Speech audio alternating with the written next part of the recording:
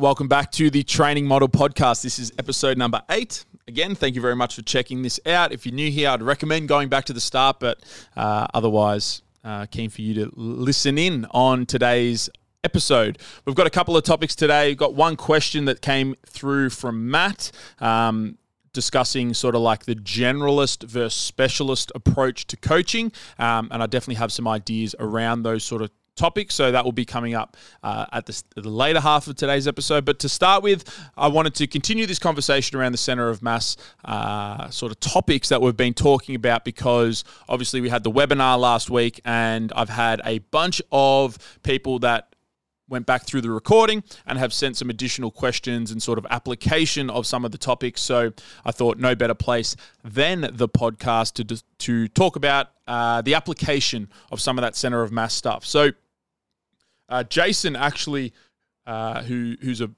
old client of the gym, he now works in the rehab space, and he came to the webinar. He wanted to unpack a couple of things just for himself to get a better understanding and a better grasp of some of these ideas. And for Jason, a lot of it was centered around sort of like pelvic position and pelvic control and trying to get that to be applied into the deadlifts, because he was feeling, like many people, feeling a lot of back tension, and his back was kind of being, that tension and that feeling was kind of being the limiting factor for him to confidently push his deadlifts along or push them forward. So Jason came down for a one-on-one, and I would recommend this for pretty much anybody that's looking to better understand these applications. Book yourself in for a one-on-one or a pack of one-on-ones, and we can unpack these things, because going through firsthand is definitely going to be the best place for you to pick up these concepts and these feelings and awareness that you can then begin to apply for yourself within your own training, but also your clients. So Jason came down and we just began the session with some low-level drills, these low-threshold drills. And again, I call these drills low threshold because the threshold for you to actually build awareness, build confidence, and get the right feelings within these drills is quite low. And the reason is because they're down on the ground, center of mass is managed quite easily. They're unloaded. They're generally isometric.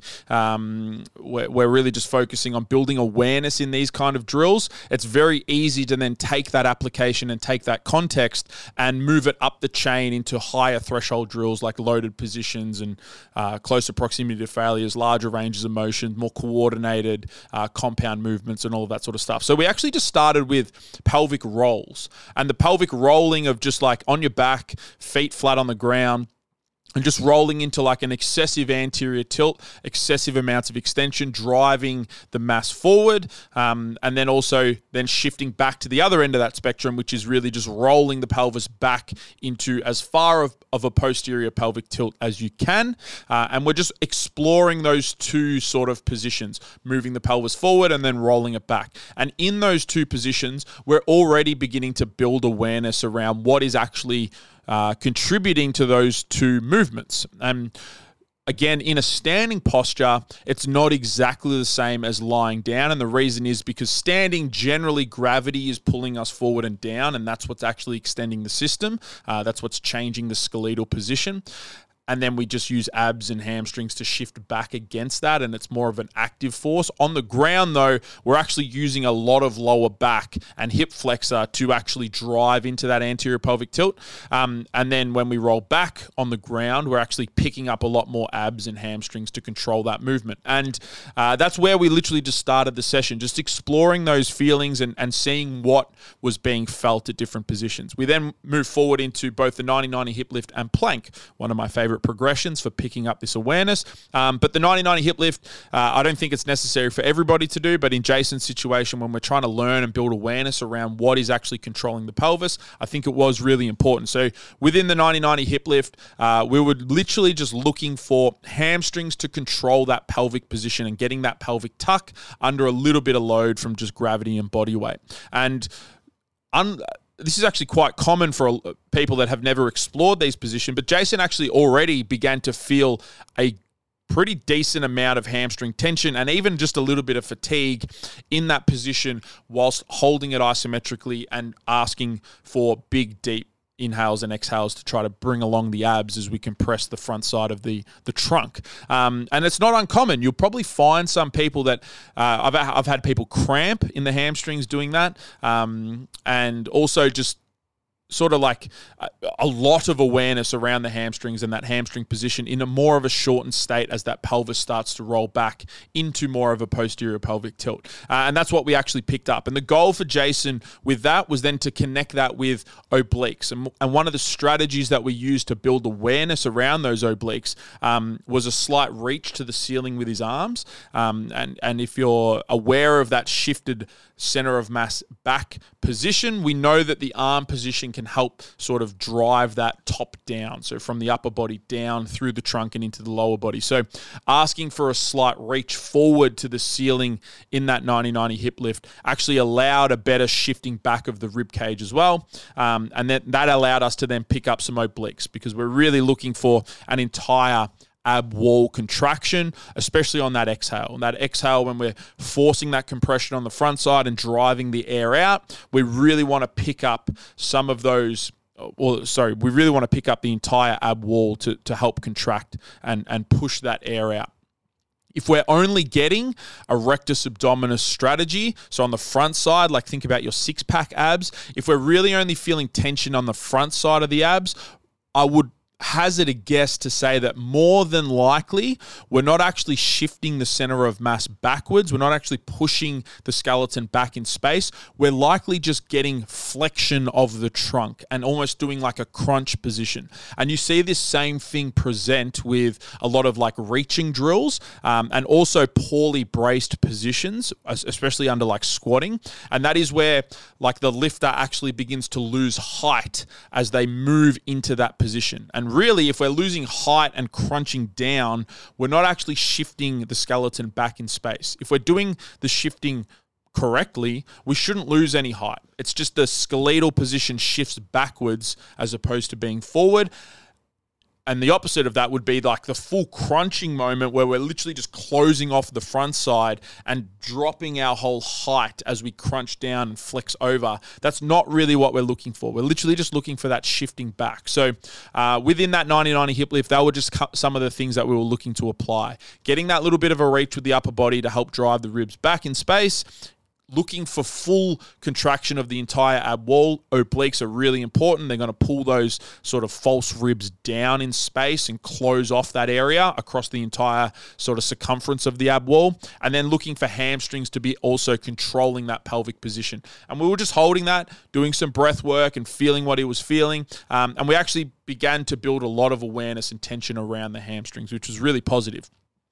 We then progressed that into just planking position. So in a 90-90 hip lift, gravity is pulling us down to the floor, which is helping us hold and manage that position. In a plank, we now have to actively push against the floor in order to drive the skeleton back in space. So the plank is fighting gravity. It's a slight progression. It's a little bit more loaded. It's a little bit more challenging. And if anyone's ever done planks in the way that I cue and coach them, with a little bit of a reach into the ground with your upper body, again, to open up the upper back and to drive the skeleton back into that available space, you'll find that it is actually quite a difficult position to hold and manage whilst breathing. And that's what we were looking for. We're actually looking to progress up that threshold for learning and building awareness. And for Jason, it was actually a little bit challenging. However, we were able to take those same feelings of hamstrings and abs and move it into the plank position. And the big goal there for Jason was not to use a glute strategy. I think part of his problem with feeling the lower back a lot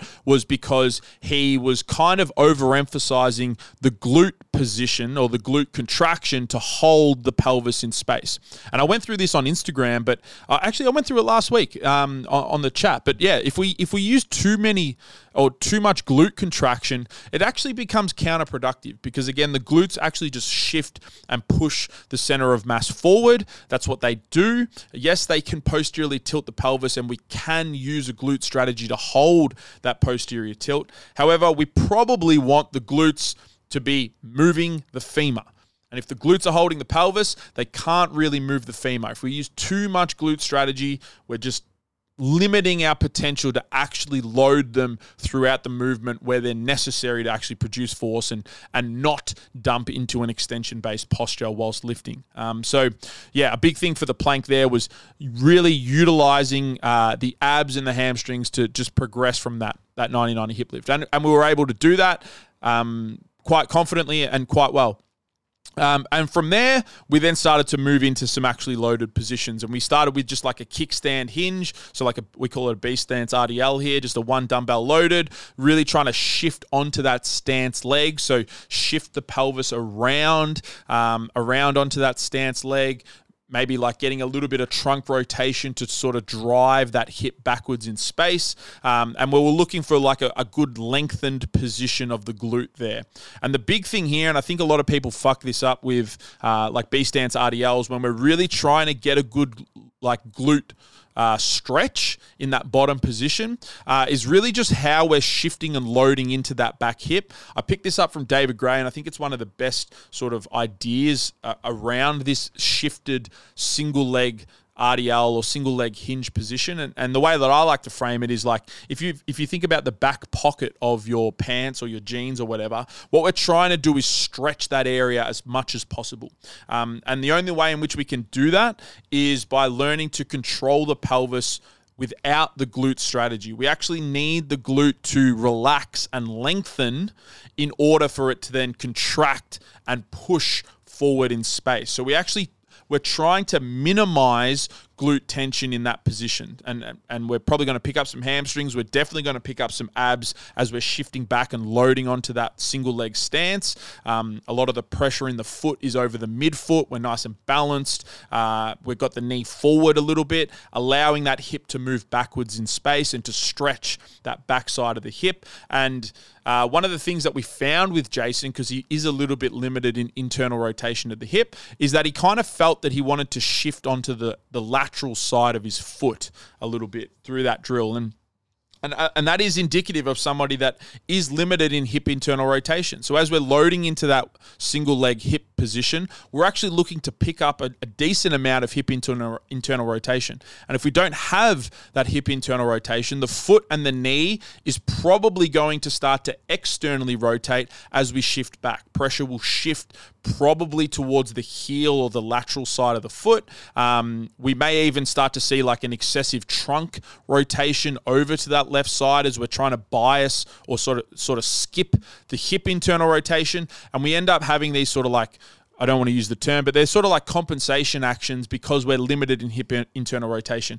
And that single leg RDL or the B-stance RDL, or if you follow David Gray, how he does it and teaches it, that is probably going to be one of the best ways for you to load a lower body lift to improve hip internal rotation. Really try to access that range and load onto that front foot. Keep your weight over that mid stance. Keep the knee forward, loaded in that position, and shifting the hip back in space is probably going to allow you to start to actively increase that hip internal rotation. So we managed to do a few sets there. Sorry, I've just had like a little bit of indigestion or something. We managed to do a couple of sets there and begin to improve sort of the awareness. And he actually started to fatigue a little bit there, probably because we're starting to load some of those areas, the hamstring, a little bit differently than some of the traditional training that he had been doing, which was good to see. And I kind of like that. It should be challenging. If we're loading those things correctly, they can be quite difficult. You don't need a lot of load, especially if you're going with a slow tempo like we were there. We then went to, the goal with that is to learn how to hinge and stretch a glute and load a glute in a lengthened position without overemphasizing pelvic control with the glute. We're trying to actually like relax the thing and let ourselves shift back in space with that drill. We then went into like goblet squats and started to pick up some abs and that sort of plank feeling in the goblet squats. And then finally we got into deadlifting, and we managed to actually hit a couple of confidence sets at 100 kilos without feeling any of that lower back tension, which is really positive. He was definitely feeling more abs. He said he was loading his hamstrings more than he had felt in the past. And another cue that we were using there was not overemphasizing that glute squeeze at the top. Like, the glutes will just do the job. Muscle is dumb meat. If we get the bones in the right place and we execute the lift in the way that we're looking for, we know the glutes are actually going to be contributing to that lift. So throughout that process, we weren't overemphasizing a glute squeeze at the top. We were literally just trying to get the setup correct, shift the center of mass back a little bit, find some abs and holding that position, holding that pelvis, and pressing through the midfoot in order to execute the lift. Because I know that if we are in that good position, we've got a good brace strategy with the abs across the entire ab wall, we're over the midfoot.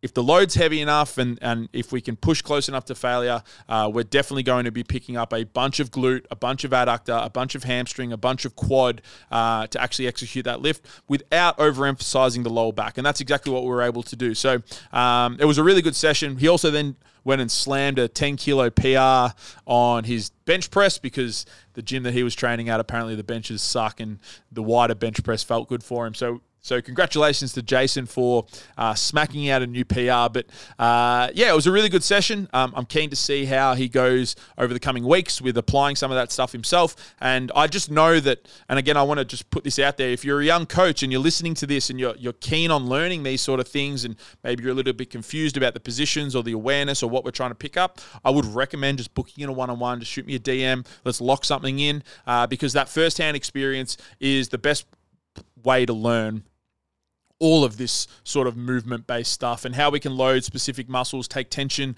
towards or away from areas, how the skeletal position influences sort of muscle activation and what's on and what's not on and all of that sort of stuff. So it was a really good session and I'm keen for more people to get involved. I've got another one booked in next week with Georgia who came to the Center of Mass webinar, but definitely keen to continue to push my one-on-one technique sessions along for the ride. So if you are keen, please reach out.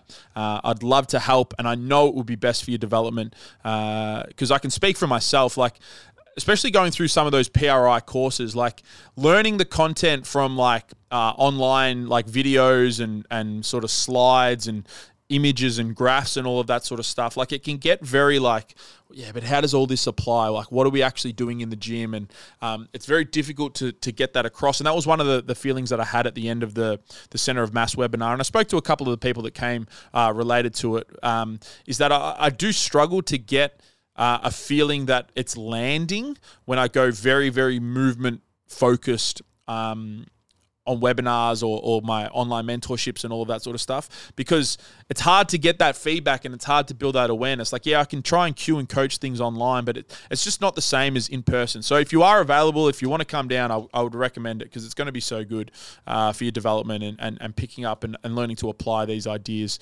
long term. So I would recommend that. So I'm keen, I'm open, just reach out. I'll probably be taking a month off in Jan when I become a dad, but up until the end of December, I'm ready to roll and want to do one-on-ones.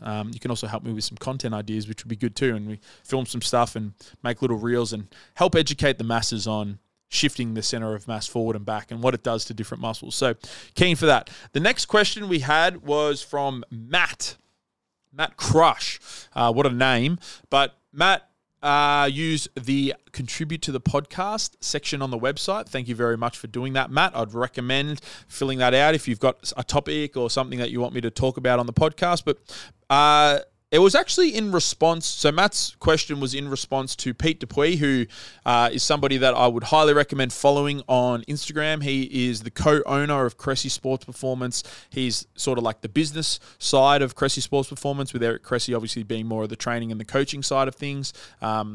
So it's his brain that built the coaching stuff, but it's Pete's brain that really built the business stuff on the back end. A fantastic follow, plenty of great little tips and thoughts about business and mindset around business and just strategy around business is awesome to follow. But Pete actually made this sort of like this not an anecdote. It was kind of like the word evades me.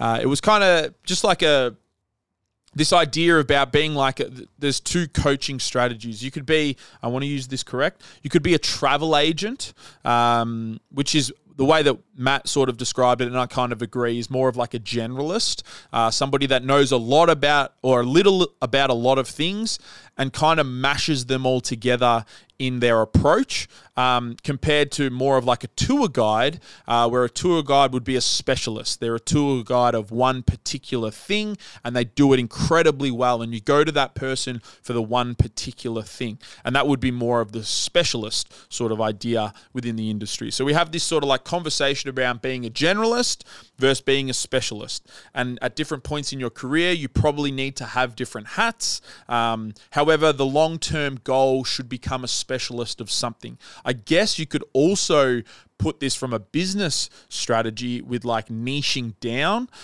So like identifying one particular target market and really marketing and speaking towards those people and trying to develop your systems and your strategies around their particular pain points and problems, and your coaching strategy sort of revolves around them more specifically. So that would be like niching down, more of like a business side of things. But I guess the training sort of fits within that as well. So what are my views on the generalist versus specialist conversation within the coaching field? And I'm actually going to pull this all the way back. So now we're going back to like episode 4 or 5. And it's I think what underpins when people say you shouldn't be a generalist, I think what underpins that is that you shouldn't have sort of, actually, no, let me phrase this differently. I think when people say that they should be a specialist, so when there's these mentors and these more developed coaches say that you should specialize and all of that sort of stuff, and I think the crux of that is they're trying to tell you that you should understand one thing really, really well. Whereas a generalist probably has general understandings across a wide field, a specialist would have one thing that they understand really, really well. The problem with this is that I actually think that a specialist skill set is underpinned by generalist, principle-driven ideology. And coming back to a couple of episodes ago, if you haven't gone back, I would recommend starting from the start of this podcast and following along, because it all is all contextual, and these ideas are going to continue to pop up. But I think the problem in the industry for generalized coaches, and I don't even want to use that term because I would put us at Strength Culture as generalized coaches. Yes, we mainly talk around strength, performance, hybrid training, powerlifting, and all of that sort of stuff. But for the most part, our skill set is very generalized. And the reason it's quite generalized is because we are principle driven. We have core principles and core models that we use to frame information and ideas and conversations. And those principles actually help us to build strategies across a wide variety of application. And this is where this whole generalist versus specialist idea breaks down a lot, is because if you don't have a principle-driven approach, if you have the opposite of that, which is a method-driven approach, maybe you've worked with a couple of coaches and you've developed some of their methods and you've taken them on board and you're using methods to get outcomes, you're using programming structures to get outcomes, you're using nutrition protocols to get outcomes, any of those sort of things. If we're using these methods, methods are very confined to very particular applications, whereas principles help dictate and direct our conversations and our strategies across a wider cohort of application.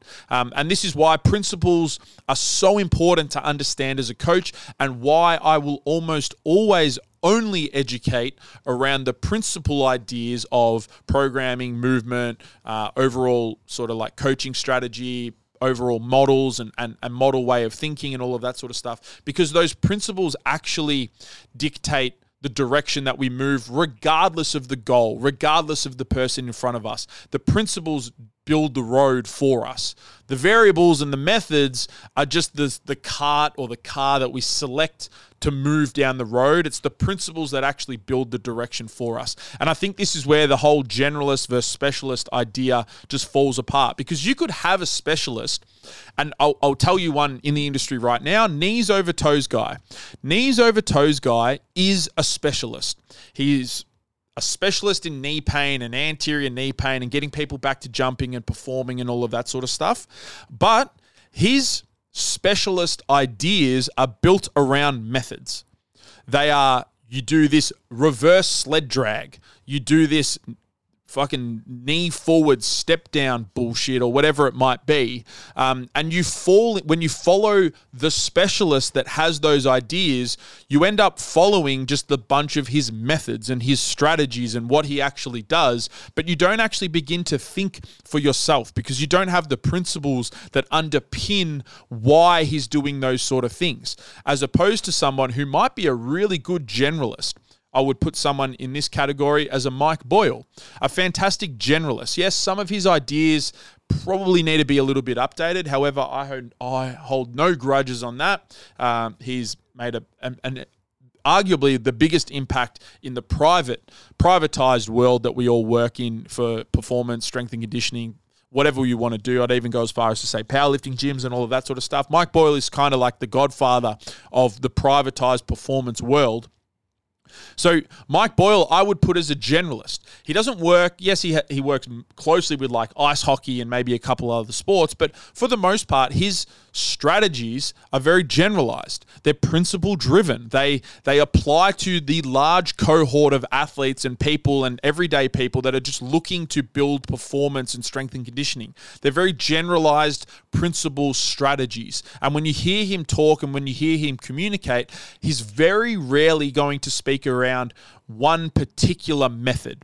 He has his ideas around Olympic lifting and not doing it and not doing the catch and trap bars over straight bars and all of that sort of stuff. But it all falls back to a principle-driven sort of strategy. And that is where I would view the crux of the problem is not whether or not you're a generalist as a coach or a specialist as a coach. The crux of the problem is, do you have underpinning principles and models that help decision-making? Or the negative of that is, or are you just a coach that uses a bunch of methods and you've used the same protocols and the same strategies for every single person and it's always the same and everybody fits into your box because that is your method? That is where I think the generalist versus specialist sort of conversation needs to be around. So, and again, this is why I only ever educate, or I do my best to only ever educate around the principles of movement and programming, because the principles give you a frame to actually get people to progress regardless of what's presenting in front of you. Because you could have a whole bunch of different people, but if you've got a good understanding of movement, what we're looking for and what we're trying to feel and all of that sort of stuff, you can do that via pretty much any drill. At the start of this podcast, I gave you a couple of strategies to reorient the center of mass. They're the methods that I find helpful. However, if you listen to the webinar, you would have heard that what we're actually looking for is we're just looking for this shifting back. We can pick it up across a bunch of different upper body or lower body lifts. We're looking for these sort of awarenesses and positions and sort of motor controls, and you can really apply it across a wide variety of exercises and movements and all of that sort of stuff. Because the principle is what matters. The methods are just how we apply the principle. So that's sort of where my understanding of the generalist versus specialist approach. You could find success being a generalist. You can find success being a specialist. But I think that the best coaches and the best people to view and observe from are principle driven. They have a core idea, a core thing that they're trying to build within the program, but the method itself can be applied across, or there could be multiple different methods and strategies that apply that principle in how we're trying to approach it. And I think this would be a good segue now to talk about the upcoming short course. I'm actually going to begin filming it next week, ready to launch on December the 17th. That will be my training model short course. But my training model short course is all of the principles that I use for programming, client management, movement, my models, and all of the stuff that we've been discussing over the last probably month on the podcast. All of those sort of ideas are built into this short course. If you want to jump on the early bird offer, you have to go through the email list on the website. You can save $100 by jumping on that email list every week until the launch. I'm going to be sending out an email that allows you to jump in that early bird offer. But that will be, I think, the best place to start to begin to understand our principles and my principles and how I've built my coaching philosophy over the last sort of 12 years, being in the industry and being a coach across a wide variety of different applications. Because I fundamentally think that I am a generalist in how I understand and apply my methods. They can really apply to anybody that's feeling these same consistent mobility and tension problems and niggles and all of this sort of stuff, the consistent stuff that we constantly see. I really do think that my generalized approach is the best fit for those sort of things. Like, I don't think that I'm a powerlifting coach or a S&C coach or anything like that. I am a generalist, and I think being a generalist is a really good thing. It's just that those generalized ideas have to be underpinned by principles in the same way those specialist ideas have to be underpinned by principles. So that's sort of my view on it. Hopefully that was helpful for you listening along. And yeah, that will be the end of today's episode. Again, if you want to contribute, shoot me a DM, or you can fill out the contribute to the podcast section on the website. And other than that, that will be it for this week. I will see you next week. If you want to book a one-on-one, please just shoot me a DM. I want to help people understand these sort of things. I know how beneficial it can be for your coaching and your results with your clients and also yourself. So if you're keen to learn more, just shoot me a DM. Let's book in a one-on-one. Let's get things rolling. Yeah, thank you for listening, and we'll see you next week.